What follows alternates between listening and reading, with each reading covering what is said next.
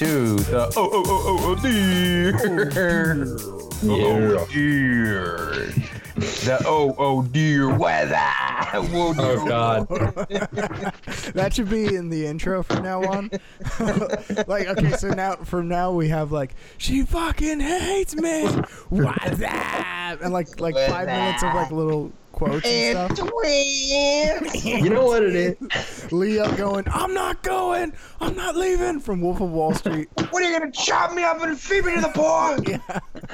And then we do the intro and then the song. Yeah.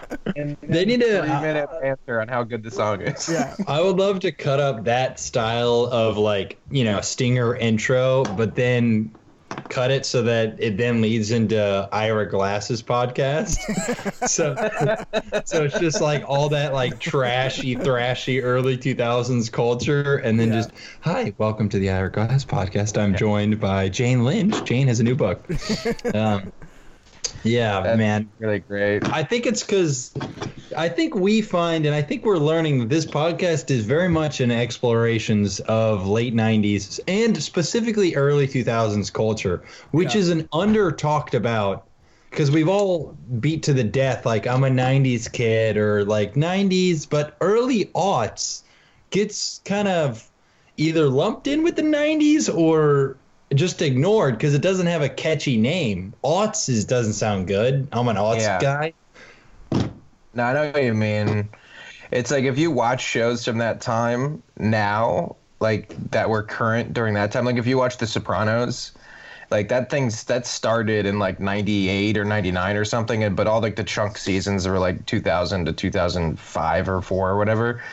And it's like you see like the cell phones they use and the clothes that they wear and stuff, and it's almost like a period piece for that, but not intentionally. You know what I mean? Yeah. Yeah. It's so real. Like that's what I love about that show. Honestly, it's almost just like an exploration of like the era that I grew up in. It's very interesting that it's an accidental period piece. Exactly. Yeah. It is really funny. And in 500 years, I can't wait for the like aughts to be a period piece. So it's like Pride and Prejudice, but they have the main characters have their hair gelled up in that, that spiky gel we all used to do. Yeah. That or the faux hawk that I think David Beckham. Yeah. Oh, what a great time. How are your guys' lives going? Do we do you feel good? You know what I think? I think I figured out. I think every day of quarantine feels like a Sunday, because Sunday is like the day on the weekend that's the least enjoyable because you're just already dreading work the next day.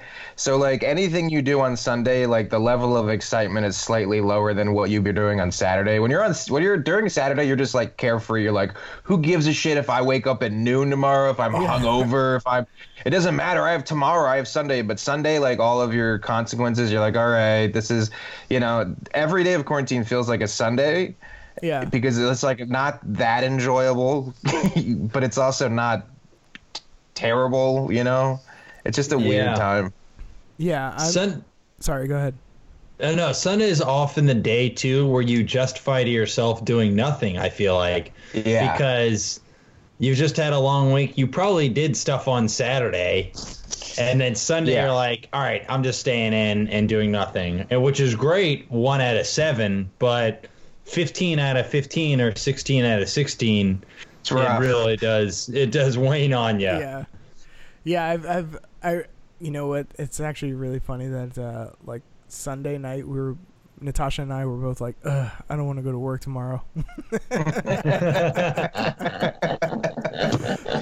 Like our weekend was so lazy and like we really didn't do anything, but we've been working from home, and so it's sort of doing something, and like we've been taking Louis out for walks, not too far or whatever, but we just, I don't want anybody to judge me for fucking Oh my god, yeah, not staying only inside, but yeah, so like Saturday and Sunday we did like nothing, like we shut the blinds and watched like nothing but movies, and then Sunday night we were like, I don't really feel like going to work tomorrow.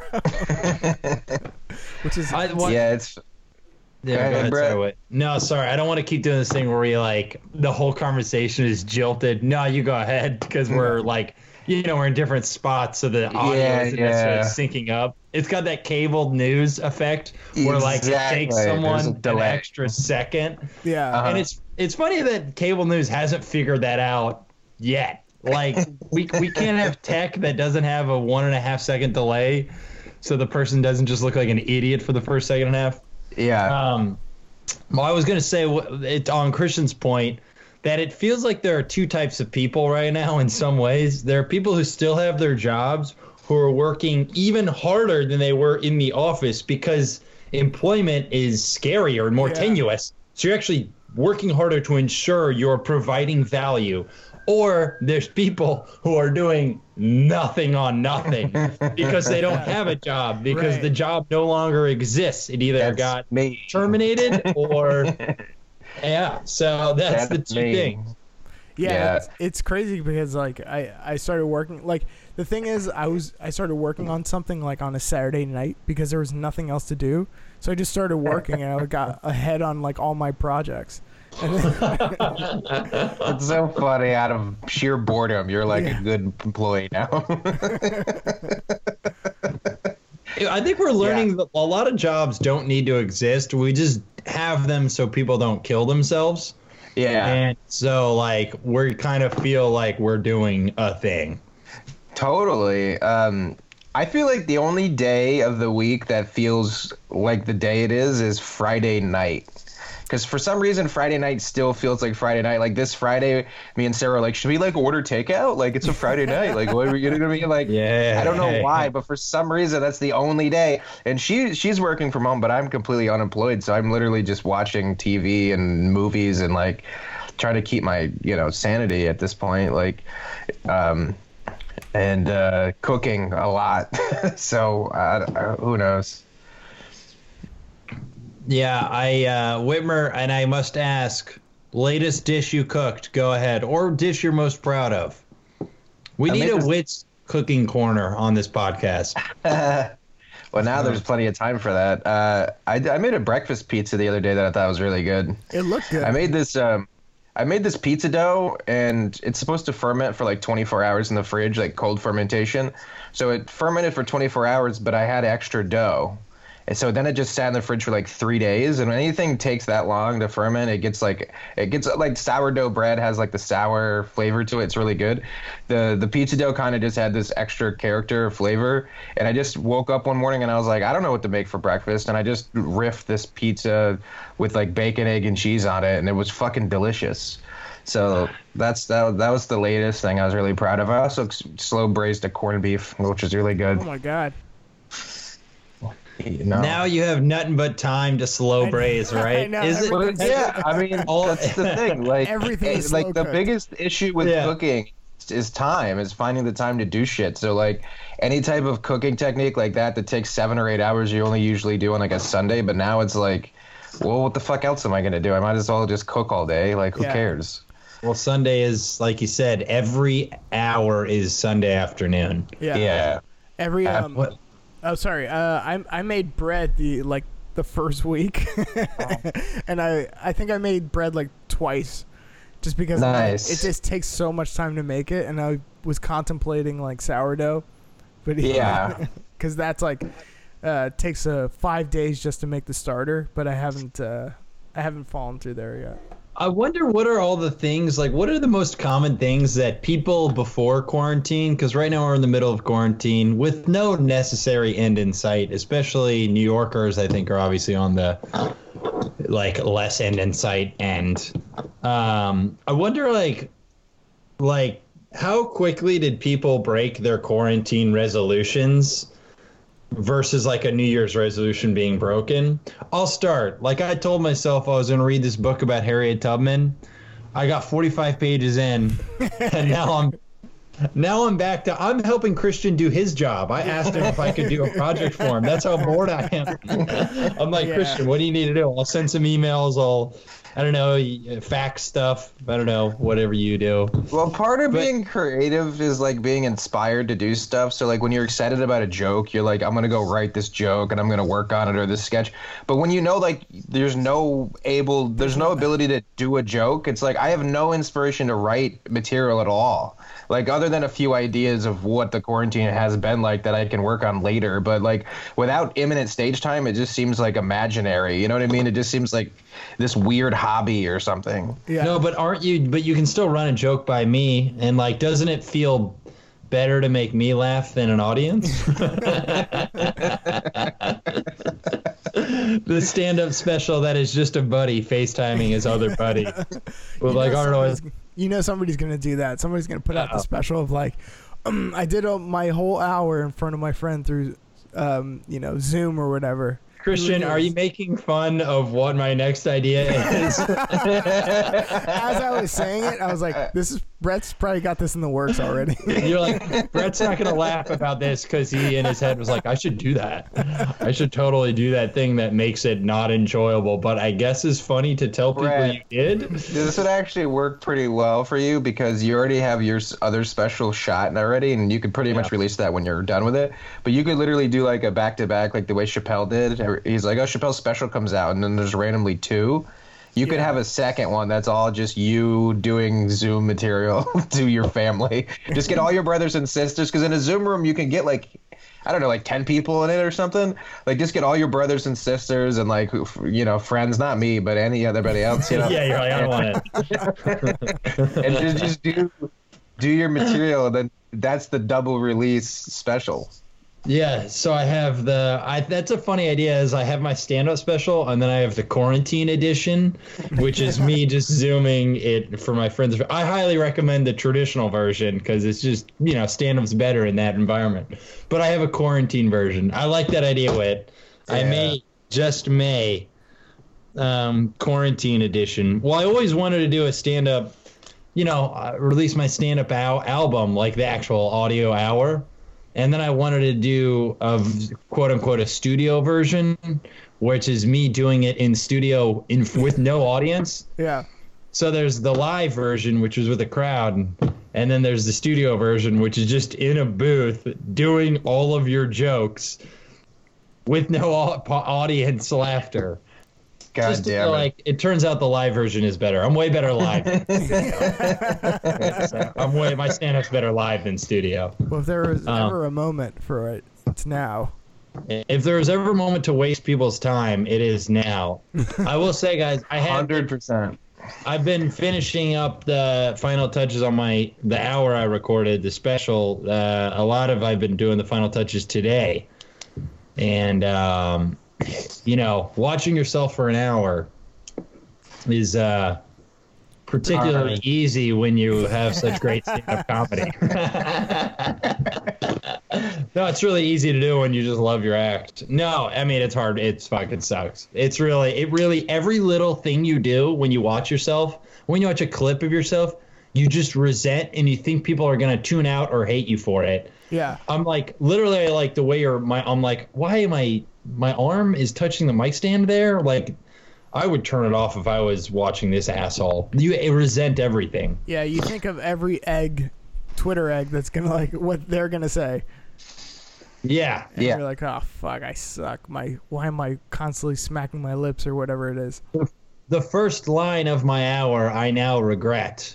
Oh, the first thing I say, I'm like convinced some people are going to turn it off just because they'll feel like, oh, I look like a douche. I open it at the hour by going, well, this better be fucking good. And I'm like saying it now, and I'm like, oh, why didn't I just say, hey, thanks for coming out? Why did I not just say? Yeah. Well, it's funny because like in the room there's a context for it because like you're wearing a suit and no one really knows you for wearing a suit, but for anybody who's never seen you on the internet, the context is kind of gone. So they're just like, well, this better be fucking good. It's like kind of a crass way to open or something. It's like it's not quite what's up, fuckers, but I know what you mean. You're like you'll be fine though. I guarantee you it's not as nearly as bad as you think it is. I just hate having the first sentence have a cuss word in it. And I think in the context of the retiring and in the room, it makes sense because it's like I'm playing on. Yeah, for sure. Like, wow, I really built this stupid thing up. But it is dangerously close to, like you said, what's up, fuckers? And I don't know. I wish I had just not said it, but that's okay. Yeah, it'll be fine, dude. Yeah. Yeah, I mean, I heard it, and you sent me the audio, and it sounded so amazing. The laughs were huge. You're gonna be fine. Thanks, man. Yeah, I'm excited. I am excited to put it out and nervous. I mean, it's kind of weird because I was even thinking of what I could do for a stand-up comedy trailer for it, and I was actually gonna call. My idea is I'm gonna call the HSN Home Shopping Network, their customer service line. Okay. And I'm gonna ask them if they would like to buy my special. I'm a comedian. I recorded a stand-up hour. You know, in this time of lack of content, maybe you guys might want to venture into the stand-up comedy realm. So basically, I'm just gonna pitch Home Shopping Network on buying my hour. And that'd be really funny. Like my special's debuting on the Home Shopping Network. That's honestly my dream. Like it sounds tacky if I got clout in comedy. I think it'd be hilarious to be the first comedian to do an HGTV stand-up special. And it's just your stand-up. Like it's not like I'm making home and garden jokes. It's just your act. But and it's just one of those things. Like, can you get another laugh out of doing it another way? Like you can. You don't have to do it with, not that they're knocking on my door, but it doesn't, you can be funny and it doesn't change the stand-up at all. It just is one added laugh people can add to their life. Yeah. We don't need another Comedy Central special. I think it'd be funny to release your special on like a channel that doesn't exist anymore, like UPN or Spike TV or something. Just be like, yeah, I'm debuting my album on UPN. They're like, what? Is that still on? No, you got to stream it. They bring back their website just to stream. That's so funny. I was going to tell everybody, and just to give you, I was going to tell everyone that it was I'm going to call it a Notflix special. Like I'm going to have in the bottom right corner, I'm going to Photoshop Netflix logo to say Notflix. And I'm just going to tell everyone, I'm very excited about my 1 hour Notflix special. And just do that. I love it. You're like, I think that's great. The Tiger King calling his stuff like Big Cat Entertainment. Big Cat Rescue Entertainment. I didn't know. Oh, is that what he does? Yeah, he just to fuck with this Carol Baskin lady. If you haven't seen Tiger King, you should watch it. To anybody listening.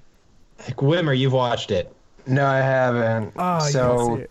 I finally know what it's like to have kids or something, because in like any type of thing that we watch on TV that has an animal in it, Beavis loses his shit on the TV. So he'll start crying and barking and getting aggressive. So we tried to watch Tiger King. We got 4 minutes in and Beavis was just losing his mind. So like we just can't watch Tiger King because we have an annoying dog. Like that's the reason why we can't watch it. Like, how come you haven't seen Tiger King yet? Oh, because my dog won't let me. Like that's why. Like how stupid is that? Beavis hates seeing animals in captivity, huh? No, it's just any fucking animal. It's so dumb. Really? Like you don't realize how many commercials have animals and especially dogs in them until you have a dog that loses its mind at the TV. Like they just use dogs as like a way to sell shit to people because everybody loves dogs. Oh, there's a dog. Dog. Yeah, there's a dog in probably 80% of every commercial, and I know that because of Beavis. Like he just loses his shit all the time. I remember at Wake Forest, the esteemed university I went to, my alma mater. At Wake Forest, in one of my marketing classes, we learned a study that the 4 most effective things to have at a commercial that just make people pause, and there are studies that confirm this. Here's what the 4 are. You ready? Yep. Babies, dogs, cats, and number 4 was nuns. Those are the 4 things. Yeah, that like would just make people be like, oh shit, and like force you just like we have a natural predilection or just curiosity towards like, oh shit, a baby or a nun. It just makes you like stop for a moment. That's kind of funny. I thought you were gonna say dogs, cats, babies, and titties. I think that's probably what it really is. Yeah. Let's be honest. Yeah. But hot nuns, you're guaranteed to sell whatever you want to sell if you got hot nuns. Yeah, that's like the virgin that everybody for some reason is into, like a nun. Because if a nun fucks you, she's breaking her promise to God, and that just means that that's how awesome you are, which is pretty egotistical to be like. That's your thing, to like want to fuck a woman who made a promise to God. Doesn't it seem the shittiest thing to do? I've heard of gay guys being like, "Oh, I want to turn that straight guy," but I've never heard a straight guy being like, "Yeah, I want to turn that nun." Yeah, break her vow of celibacy on me.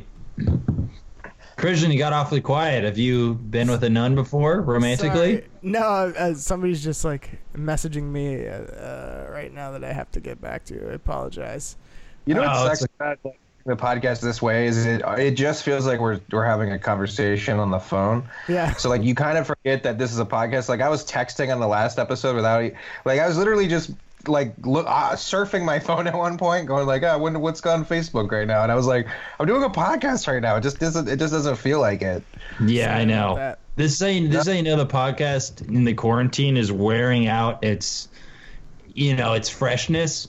Both of your wives were today like, nah, I don't want to go. Week 1, it's like fun. It has the novelty of like, shit. Week 2, it's like, all right, let's try it again. Week 3, like, both your wives are like, we're good. Yeah. Dude, I know. Every week. Yeah. It's like, I don't want to. Yeah, I don't want to talk about cum rags for another 40 minutes. Thank you. I can't do it. I can't bear to do it. Well, Mom was listening to I think last week's or the week's before podcast, and she was like, instead of live tweeting, she was just live texting us. But the thing is, we're not listening to it with her, so she's just texting us stuff as she hears it, and we're like, I don't know what that means. Like, she's like, oh my god, you guys have a crazy sense of humor, and she's like, what are these rags all about? And I'm like, I don't even know what we're saying. As if I remember like everything I said for. It's like if we prepared for this podcast, we might remember this subject matter more detailed. But at this point, we're just like, all right, let's turn on the fucking computer and let's just talk. Let's hopefully people enjoy this. Here's an anecdote I've prepared or thought about making sure I say. Can I share it with you two fellers? Yeah. I'm good, man. I like this like thing where we're just. He's like, I'm good. Let me just surf. So we all obviously by now are aware. I think of it. It was more popping or being spread when coronavirus was first really taking its hold in America, which was the meme of the black man with an enormous penis. Did you guys get? Did you get that chain text, Christian? I've seen that a few times. There was a chain text that was being sent around, and it said, this is a week or two old, but it said like an urgent news story that was like, Mayor Bill de Blasio is putting all of New York City on lockdown. And then subways are closed, bridges are closed, and then it had a link to presumably what looks like an article. Yeah. And you click the link, and then the link takes you to a photo of this black guy with I mean, to me, it's an average penis, but other people have said it's truly the biggest penis alive. It's the biggest. It's its own living entity. Like, I think it has its own heart rate. Yeah. Some people have said, like, some people call dicks, like, I think it's an English thing. They call them like baby arms. That's a human arm penis. I'm like that. It has to be photoshopped. By the way, but we can get into it later. What? That is photoshopped. Oh, his penis is. Yeah, that guy's dead.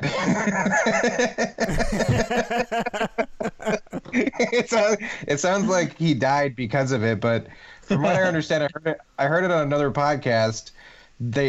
Talking about it, but basically, essentially, that guy died like, I don't know, within a year, I guess, and his family is kind of haunted by this picture that keeps going around of this guy with a photoshopped version of his dick. Apparently it's completely photoshopped, but so So they haven't. Have they? We got to get on an Oh Dear exclusive interview with them, saying his penis is not that big, still big, because there's only so much photoshopping one can do. I still bet he has a commendable hog. Oh, for sure. Well, yeah, we'll have to. I'm sure his mom would want to talk about that. Yeah. About his. Let's have her on. Yeah, that's really funny that like he probably was like looking at the internet checking. I mean, I don't know what this guy's situation was, but I wonder if he was checking the internet and like, oh my god, this coronavirus is getting serious. Jeffrey just sent me an email about it. Let me check this. Imagine the trauma of that though. Like if that was your brother or something, and like you're on the internet, all of a sudden it says something like, "Oh, coronavirus," and then you're like, "Oh shit, I gotta click on this," and then it's just a picture of your brother. Dude. It was assume that your brother sent it for you, like you dick. I don't know. I don't think Jordan and I have a weird relationship, but I don't think Jordan would send himself a photo of himself butt ass naked to me to be like, I got you, Brett. You looked at my erect dick. I got you to look at it. Yeah. Asshole.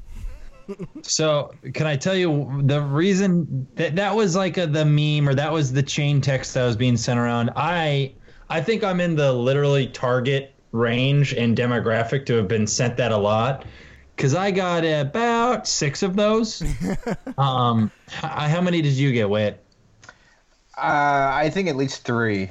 Christian? I got 0. I would 0. I'll send you it. Okay. And but so here's the Christian's age group is a little bit higher, so he doesn't get the memes. I get him after everybody's done. I'm like, oh, do you guys see this? After Corona's already over. Christian's like, yo, check it out, and they shows us Pokemon Go. We're like, you guys see this? You can play Pokemon in real life.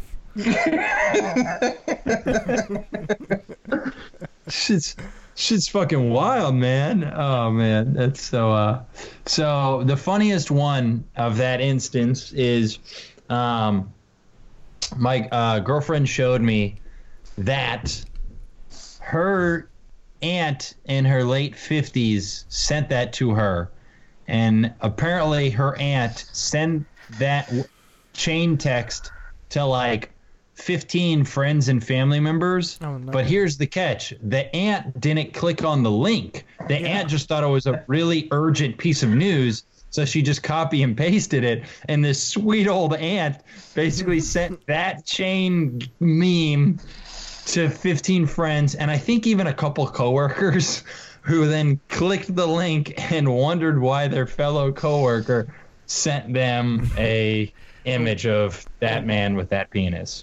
That's so indicative of the time we live in, is that somebody reads something and doesn't bother to click and read it before sending it to people. Like, don't click it, don't read it, don't vet it, don't make sure it's accurate source. Nope, just immediately send it because it lines up with the thought you want to believe in.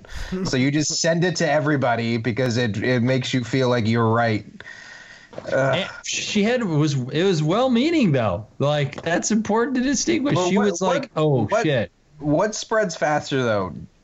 Dumb stuff on the internet or the coronavirus? Like, what is? Well, that's why it's the perfect melding of the two. Is because we're seeing with Corona, dumb information and dumb people are able to spread their misinformation very well. So it's like. And then it normally dumb information is fine. Whatever, the earth is flat. That's relatively benign. Like, it's stupid, but it's like, I'm not going to get killed. My parents won't get killed because you think the earth is flat. But now, with your dumb information or your willful acting out of, like, just doing whatever you want, that can kill people I love. Yeah. So then that's where like Corona is that's why we're so stupid. We're just going to kill ourselves into oblivion. And that's probably why America is getting hurt the hardest is because. No, go ahead. Sorry. No, I'm done. No, I was just going to say because people refuse to not go to the beach. Like, did you see all those people? Did you see that they have this big ship, which is basically a hospital cruise, basically. It's a big ship that's a floating hospital. and they're bringing it into New York because that's how bad it is here.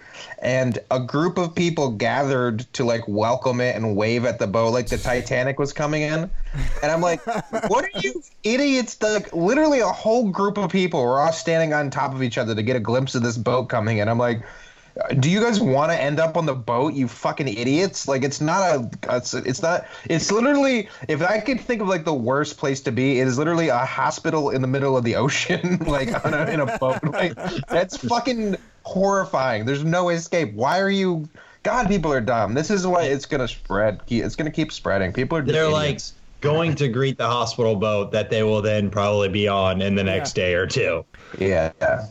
Yeah, that's like a Simpsons joke where they're like, "Let's go greet the hospital boat." They're like, "Oh my God, we need the hospital boat."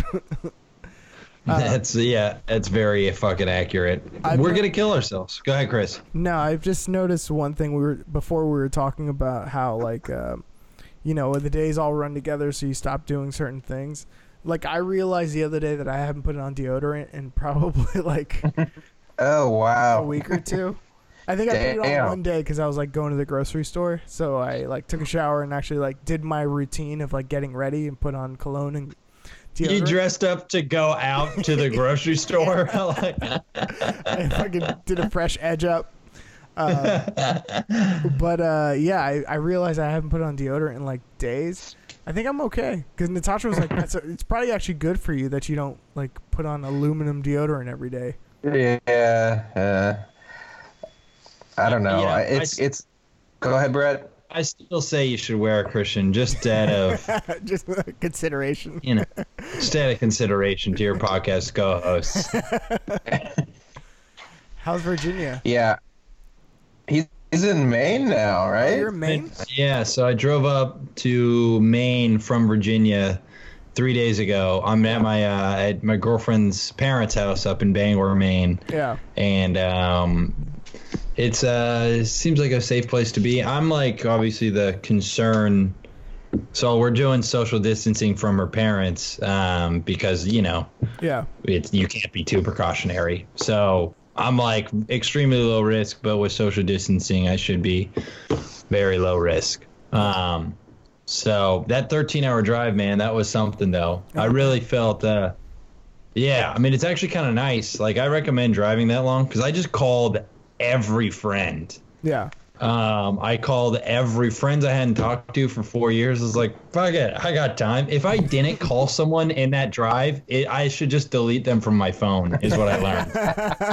Because I had 13 hours of nothing. I got tired of music after an hour. Yeah. And then just called and caught up with a lot of people. Yeah, I noticed I didn't call you, Christian. I think I did call you, Whit. You called me. I was napping, and I meant to call you back, but I was like, he probably made it. I gotta miss FaceTime, but I don't know. Brett's FaceTiming and driving. Yeah. That's amazing. Yeah. Just who gives a fuck? I'm just recording a TikTok while I do this. But I also feel like if anybody's going to call me, like on a 14-hour drive, they're going to be like, let me call Christian. They're like, that's all right. Is he going to pick up? I don't know.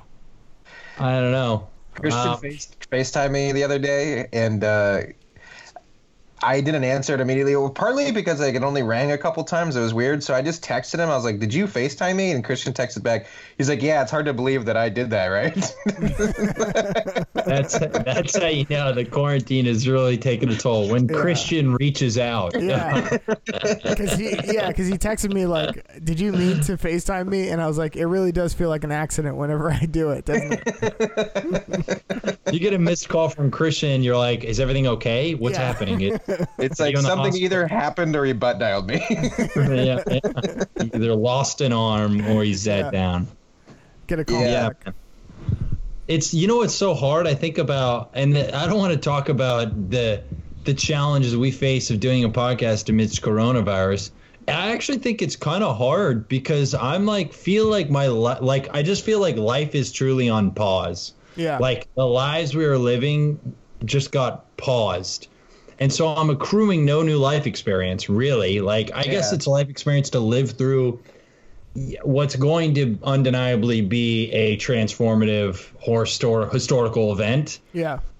But like in the middle of living it, I can only compare it to the World War II as far as like an interesting time where people are having to sacrifice. Because I just read that FDR book, and you learn like people were on rations. Yeah. And not just like the only rations we're on are toilet paper. Like, can you believe that? Like, that's how easy we have it. That in our transformative historical event, we're all getting fatter. Like, that's how lucky we are that we're gaining weight.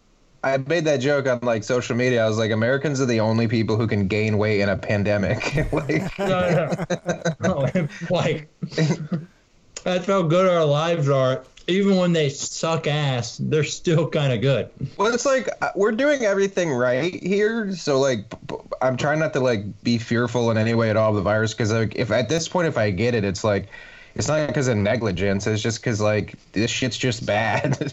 But I mean, or I'm inside. But like when you're inside and not moving all day, I only exercised like when I walk Beavis. We did like a YouTube video exercise thing where it was like a 30-minute like aerobic thing that was super embarrassing. That if anybody saw me on camera doing that, it would literally be like the nerdy. Like, do you remember when the Lakers won the championship and that white guy Mark Madsen was dancing and celebrating?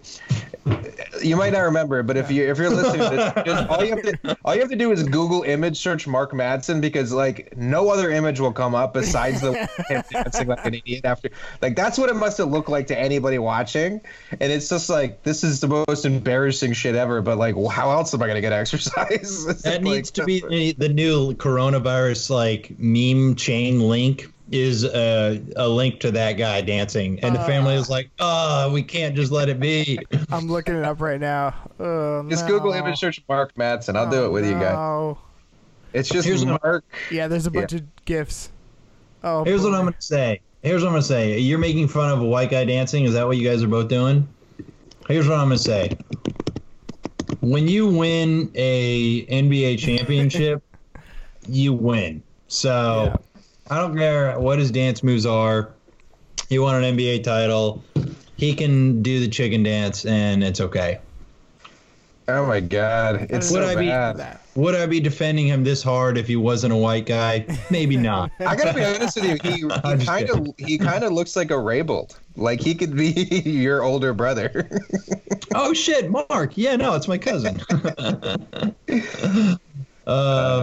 Yeah, well, the Rayboulds, we have a very all-American white to us. Like, we are, I think our white is like, it's like 60s, like could be put on like a popcorn brand type of white. Like, yeah, it's a very LL Bean.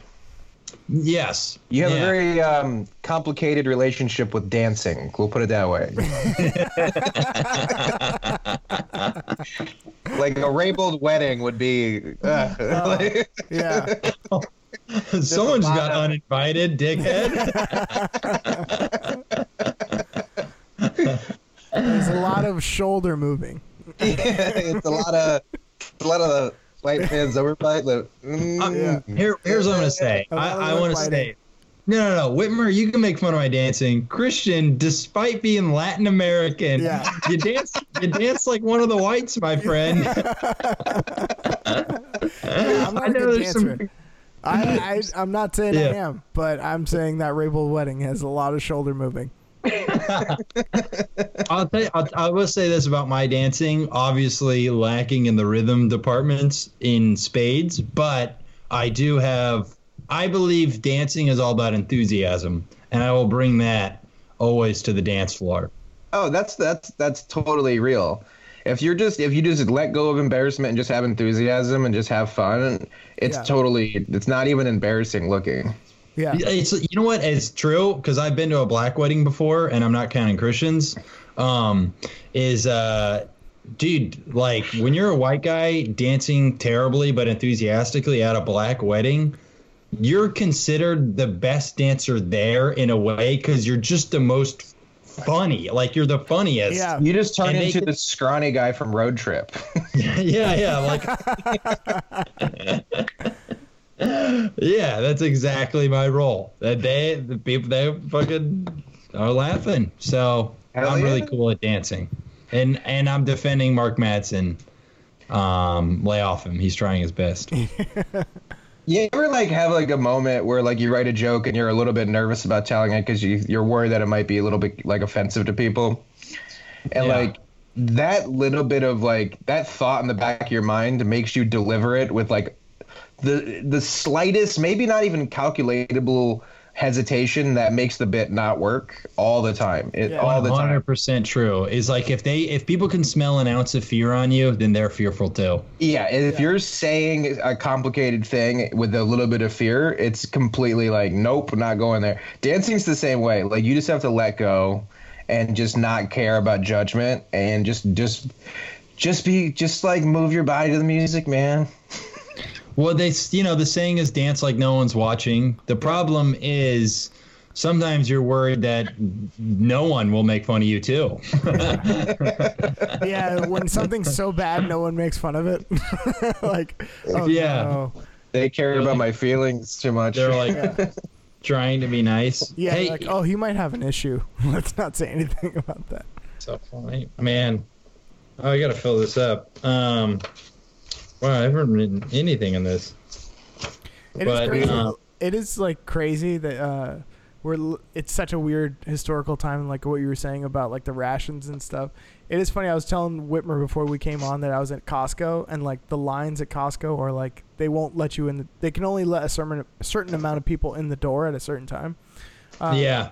So like you're standing outside and it's cold and stuff, and not that it's any way like related, but like you feel like you're waiting in a bread line or something, like even though you have money, it's like I have money to spend, but you're still like you're just outside waiting to get supplies. It's so super weird.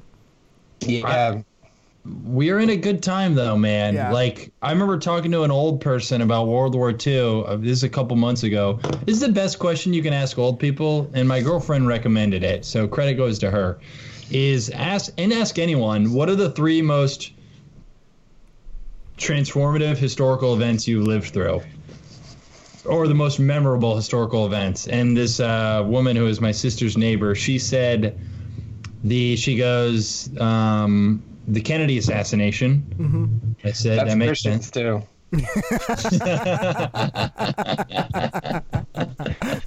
Sorry, I don't know what to do with myself anymore. I love pushing Christian's age up. Christians, for old age jokes, Christian can be anywhere from 35 to 98. Like, we'll make a joke where Larry King is his, like, compatriot. But she said the Kennedy assassination, 9/11, and she said when I learned that World War II ended on a farm with my family. Wow. And I said, how did you learn that World War II ended? Like, what was the manner? And she said, well, we heard a church bell just ringing in the distance. Oh, wow. And we thought, well, that's weird. They're not turning the church bell off. So we went to the church, and the pastor was outside, and we heard him saying, the war is over. The war is over. And we were just all excited, so we went home dressed in our best Sunday clothes and went on the town and started drinking. And it's like, what a funny way for news to be filtered. Was a church bell ringing, and you have to put down your plow to learn that it's over. Yeah, that's just the kind thing. of, yeah. Like, we talked about it on a podcast previously, but like, who was the last person to learn that Abraham Lincoln was assassinated? Like, when news traveled so slow that like if you just lived in a town that didn't have a fucking radio or telegram or whatever the fuck it was, like you just didn't get information. Like the worst war of like the War of 1812 happened after the war was over. And like New Orleans, it was like the Battle of New Orleans, and like the war was finished, but nobody got the message. So they just had this fucking terrible, the bloodiest battle of the entire war, and the war was over. Oh my god! But like you had to give the orders to some guy in a horse, and a guy in a horse had to go from Pennsylvania to like New Orleans to tell people. So like, you know what I mean? Like, what the fuck are you gonna do? I remember reading a story about this Japanese general. during World War II. He was like in this little island. It might have even been Korea. I don't remember. But it was he's a general in World War II, and he was fighting, and he had like his own little like militia or whatever. So he's fighting, and the war ends, and like the information just never got to him. So he just kept going for years, and to the point where people came to him and were like, "Hey man, the war is over," and he's like, "Nah, it's not." So he just like kept going for years and years, and then like some dude came to like interview him and like be a journalist or whatever. Yeah. And, be a journalist. That's the dumbest thing I ever said. You went to interview him and be a journalist and do news stuff. Anyways, so he went to interview him and write a story about him and all this stuff, and then that dude joined his like militia. Like, hilarious. Insane story. The journalist joined the man's militia. Yeah, just. That's crazy. That guy's crazy, like, the war's not over yet, and this journalist says, "I gotta go interview this nut." Then he goes, "The war isn't over after all." This guy's like, yeah, but it was like a little anecdote in the book about like basically that guy's purpose was just to like be a general in a war, and he was just not ready to go back, so he had to fucking do that. Yeah, like it's almost like a psychological thing of like unable to accept one's irrelevance or one's purpose being taken away. Right. It's almost like, but that's almost like a metaphor for life, in that we're all thinking we're fighting in a war when in reality, no, we're not. Nothing matters. You know what I mean? Yeah. Like we're all feeling like have this purpose, but yeah, take it or leave it. If you stop all your stuff and just like move to Brazil, like it's pretty much the same. It's like, I even feel like this can exist for jobs now more than ever. It's people, we always convince ourselves jobs and they're so important. And you ever miss a day at work? Nothing happens. Nothing changes. Yeah. I might say this for Whitmer, but he might be like, well, I got fired. So. Well, Yeah. The thing is, too, is like I realize, though, like the danger of this is like I'm on unemployment, right? So I got laid off, but when you don't spend any money because you're just inside all day, it honestly doesn't even feel like you lost your job in terms of like financial. Like I got my unemployment check comes in, a direct deposit, and it's like half of what my old paycheck used to be. But like it's not even noticeable because like I don't have any There's no expenses. bills. I mean, I'm not like I have only bills. I mean, I don't have any expenses. Like I'm not going to the bar. I'm not going out to dinner. I'm not, going to the movies. I'm not spending money on this thing on Amazon. I just don't spend money at all. Yeah. It's almost like maybe we can just hunker down forever and not have to do anything. I was saying we should probably do this like once a year, like every week. Not every week. Once a year, we should do a week where we don't where we just like work from home and shit. Just because like carbon emissions have gone down so drastically since the world shut down. I'm like, it wouldn't be the worst thing, and we've already proven that we could do it. So like maybe once a year for a week, it's just like working from home week. And a week is fun, I think. Yeah. Yeah. Its luster still exists. And I think that's a great idea. It's almost like a purge, I think it would have to be a month though, only because I don't know if a week of not doing it would be enough. Yeah. Like environmental effects, because this is week 3 now. Yeah. And we're only starting to notice like, oh shit. True. Yeah, that's right. Yeah. People. We're humans are the Earth's coronavirus. Yeah. People in China were like, "Oh my god, I can taste the air again." What is this? Yeah. That's so funny. Animals are having a great time with Corona. Oh yeah. You know who else are having great times? Dogs, dude. We're always home. The dogs are just fucking living up, dude. They have no recollection of or acknowledgement of this being a bad thing. This is just the best time of their lives. They're not worried about their parents contracting the disease. Yeah. Oh. My dog's so dumb that if I fucking did, get it and die, he would just be nice to the next owner. He wouldn't even remember me, I don't think. Like that's how in the moment Beavis is. Like he's literally just like, what's going on right this fucking second? Like when we left, like we went to Ireland or we went to Italy, we like left him with our dog sitter, and like he would never once was like, oh, where are they at? No, he's just like, what's up? Let's do this. Like this is my new home, I guess. Yeah, whatever, dude. This is rad. I could see Beavis humping your corpse, Whitmer, if we're being honest. He's like, oh shit, I just got a new sex toy. Yeah, this is great. I was thinking, because tomorrow's April Fool's Day, so I was wondering, wouldn't it be fucked up if like tomorrow Putin comes out and he goes, I got you guys. And then we're all like, what the fuck? Dude? How did all these people die? I don't know. That's on you guys. It's all psychosomatic. You guys are that powerful with your brains. That's what I was wondering too. Like psychosomatic people who like give themselves symptoms because they're like hypochondriacs, so they worry about shit, and they actually start to feel symptoms and stuff. Like, does that mean that the human brain has the power to cure the shit too, but no one does that? Like, no one worries about curing it? Like, on yourself. Like, if you had some sort of ailment, and if your brain is powerful enough to make you feel sick, can it, like, make you feel better? Well, my mom has that ability. She has that. My mom can placebo her way into sickness. It's crazy. Yeah, absolutely. I mean, I'm sure to a degree. I love Whitmer's asking a very interesting question to people with absolutely no qualifications. I know, really. It's like, what a great question. These are my friends, so what do I have no one else to ask this to. Let me answer with, as the resident MD of this podcast, since I'm related to the most doctors amongst us, I would imagine.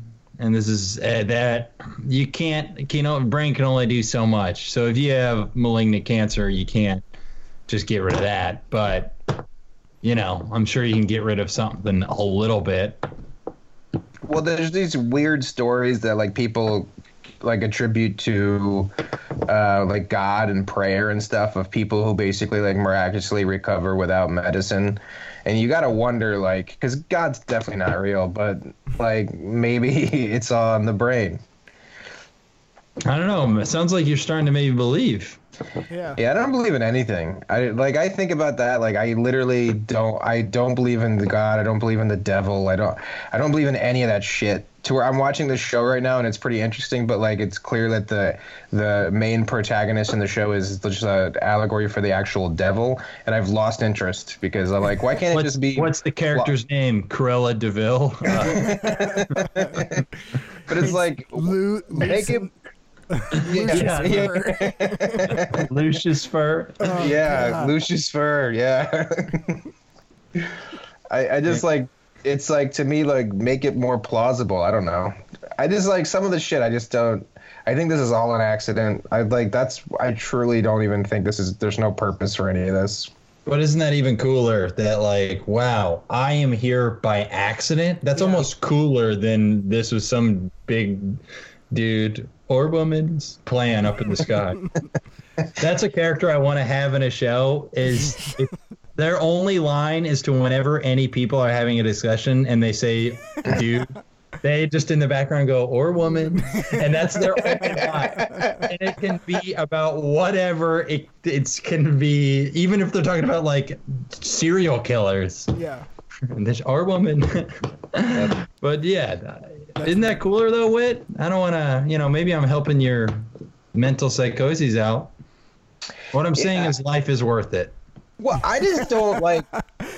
When I tell people I believe in nothing and I don't think there's a heaven or a hell or a God or a devil, I think people pity me. They're like, "Oh my God, dude, like that's so sad." But I'm like, no, it's not. It's like it just is. It's just like you have life and you live life, and then when you die, you disappear forever. Like people are so egotistical that they can't imagine the Earth without them on it, and the Earth is fucking 5 billion years old or whatever, the whole 8 billion years old or however the fuck old it is. Yeah, It's like the whole fuck. You're a blink, if anything, in the whole existence of everything. Like you're insignificant as fuck, dude. You know what a great taste of that, like that idea is early on that I think we all encounter going back to your high school, even like 2 years after you graduated, shit has changed. And there are teachers there that you go up to, oh, hi, Mr. Elsley. And they're like, what's up? Yeah. Dude, that happened to me. That happened to me. Yeah. When I was a senior in high school, I had an English teacher named Mr. Davis, and he was like the quintessential like teacher that like, I don't know, like Robin Williams in Dead Poets Society. Like, yes, oh, exactly. Captain, my captain, stand in your desk. I love you. Yeah. And I literally 2 years later, I went to a football game, and he was at the football game, and I walk up to him, and I go, "Hey, Mr. Davis," and he looked at me, and he just like clearly didn't know who I was, and I was like, "I had you a couple years ago in advanced English," and he's like, "Okay," like literally like, and I was just like, I don't know, it's nice seeing you, man, and I just left. Like the guy who made the big impact on me, he was like, who the fuck's this guy? Yeah. He's like, I couldn't call you a douche back then, but I can now. That's so fucking funny. I would have preferred him to remember me and think I was a douchebag than to completely forget I existed. I had an encounter on those when I was back in Kansas City for a friend's wedding recently. After the priest of the wedding was a man named Father Al, who was the priest of my grade school. And I haven't been back to that grade school in, I don't know, ever. I don't think you really are like, oh, babe, you got to see my grade school. So, but I saw the priest that I had in grade school, and I thought it would be funny to go up to him like he should know me. You know what I mean? Yeah. So I said to him, like, I was like, oh, hey, Father Al, it's me. And he just had a moment where he was like, oh, hey, how you doing? He's like, wait, he's doing the math in his head, like, did I fuck that kid?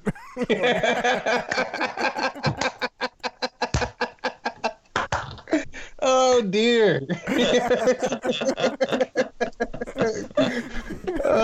Is this one of the ones I gave sage advice to, or one of the ones I fucked? I can't remember. Yeah, the latter. It's not even worth the story because that's funnier than the story. But what was just funny is I could see in his eyes, like he had justifiably no idea who I was. I hadn't seen him in 14 years. Yeah. But it was funny because I go, it's me, Brett. And then he goes, oh, I thought that was you. How good! It's so good to see you. And then in my head, I'm like, you fucking liar. You're going to hell. Like, you don't know who Brett is, which is okay. Yeah. But don't lie. You should have got him. You should have been like, oh, you asshole. You don't remember me? My name's Neil. What the fuck? Like, I should have talked to him the way you talk to like an old high school fling. You know, and you're like, hey, remember Sunset Point? Remember the altar? Yeah. I lit a candle. You lit a candle. Mm-hmm. We met at the ends. No, just a normal priest, guys. Just a nice man. Father Al. Good priest. I don't think I've only had one pastor who's like made an impression on me, but they were like, it was like what got me out of religion. It was Pastor Edwin. He anyway, they had like youth service, I guess, on like Wednesday night. So it would just be a thing where like the church bus would pick you up from your house and then take you to church, and you just do like some church shit and play games and whatever. And then they would drive you home and drop you off, right? So we would do that, but my mom was working that night, so there was nobody home, and they didn't want to leave my brother and I like just in an empty house. So the pastor's wife drove the van and took us back to her place. And when I got in a pastor's van. Well, I gotten to and from there, but yeah, okay. So we're in the van. And it's the church van. It's not like his personal, like he drives around in the van. He's not like me in 2009. So anyway, she takes us to his house with his kids, and he's expecting just his family to come home. So he's like, we walk in his house and he's in a robe, like a purple robe, with Oh my God. his chest, with like a bearded chest open, and then he I'll try to do this for the benefit of people listening, but he like clenches his robe and like kind of puts it but he goes, my brother's name's Mike, he goes, "Oh, Mike and Christian." Oh my God. I was like, and I was like, I'm over church. Yeah. There's just something gross about if it. that guy has a purple robe, there's no way he has fucking divinity on his mind. Exactly. Exactly. I was like, there's something gross about this family. And they also like his wife, she would do like the youth stuff, and she would always go like, "You guys don't need to be playing video games. Those things are the devil. Those things are the devil." And then like I walked in her house and they have a goddamn Super Nintendo. I was like, "Oh, fuck you guys." Oh man. Wow. Early it demystified the holiness of religion, huh? Yeah, totally.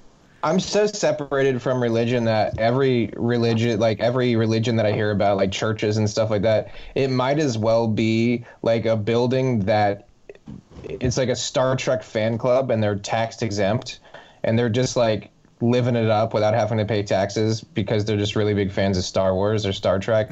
Like that's how removed I am from it. I see it and it's so silly to me. Well, I mean, churches being completely tax exempt has led to no corruption, Whitmer. What are you talking about? No, it's like literally, it's like the biggest bunch of malarkey is that churches are completely tax exempt at all times, which is then what makes you go, why do they always are they always very beautiful architecture? Because we don't tax them. So you're like, well, at least they're nice to look at. But I don't know. Yeah. I remember having this like epiphany in like 4th or 5th grade. I had this book about the Greek gods and stuff. So I'm like reading it, and it's all these like Greek like myths or whatever. And I'm reading it and I'm like, oh, these people, these were their gods at the time. Like they believed in these gods. And then I'm like, well, how? And now I'm just a dude in a classroom reading about this shit, making fun of how stupid their religion is. Like, how do I? Yeah. Mine isn't stupid on some level. And once I remember that being like an instant in my life where I was like, even though I was like 10, I was like, I'm pretty smart. Like, the fact that I just figured that out was pretty smart. I was like, oh man, I don't think this religion shit is like a thing. Yeah. And then even our God, you wonder if Zeus looked at how we make an image of our God. Yeah. And he's just like, motherfucker stole my act. Like he's like, that guy's just stealing from me. The white beard, the long white hair, that's me.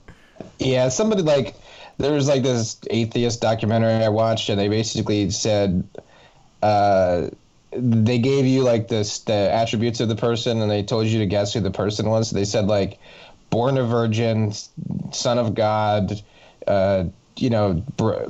sacrificed himself for the sins of everybody else, was born on December 25th. Who is this? And everybody's like, Jesus. But then like the truth is like there was literally like 12 other prophets of other religions that came before that had the exact same stats basically. Yeah. So it's just like this story we just keep telling ourselves over and over again. It's like the same fucking thing. But it's a good origin story.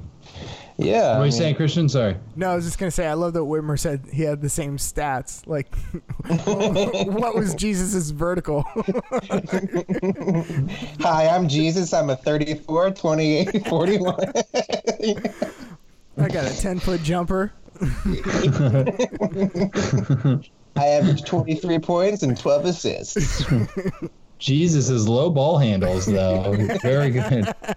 It's like the NBA Jam stat, like their bar for how good they are on everything. You can't give them too many, like they can't be all the way. They can't be too good at like at everything. So you have to have one stat that's like pretty shitty. Yeah, it would, probably be his defense. I don't know. Well, yeah, I would think so. He didn't get away from those Romans. Yeah, not really good at defense. He's like he's a finesse player, But that's an interesting thing that like they say Jesus died so our sins would be forgiven. I've never understood that. But it's like, why didn't God just forgive us? Yeah, it's like God. So why? You just killed your son. I think you're just mad at your son. Like, I don't think it has anything to do with us. You couldn't just forgive us? Why did you sacrifice him? But that would be like I ate a ham sandwich and I called Brett and I said, hey, Brett, I made a ham sandwich to overcome for all your lies that you've been telling people. And it's the same. It's like the same thing. It's like, okay, thanks. I mean, I don't like. How is it correlated? How is you dying correlated with the sins of other people in any way at all? Like, it makes no sense. Whitmer, sounds like you're just trying to find an excuse to eat a ham sandwich. I mean, if I had a bigger reason for eating them, it'd be nice. Like, if I knew that I was eating for Brett in his salvation, you know, I might eat even more ham sandwiches. To atone for my lies. No. Well, boys, do we have anything else we want to say? I don't think so. I think that was about an hour, and I think it was fun and poignant. And if you're listening to this still and you're religious, that's okay. You know, that's fine.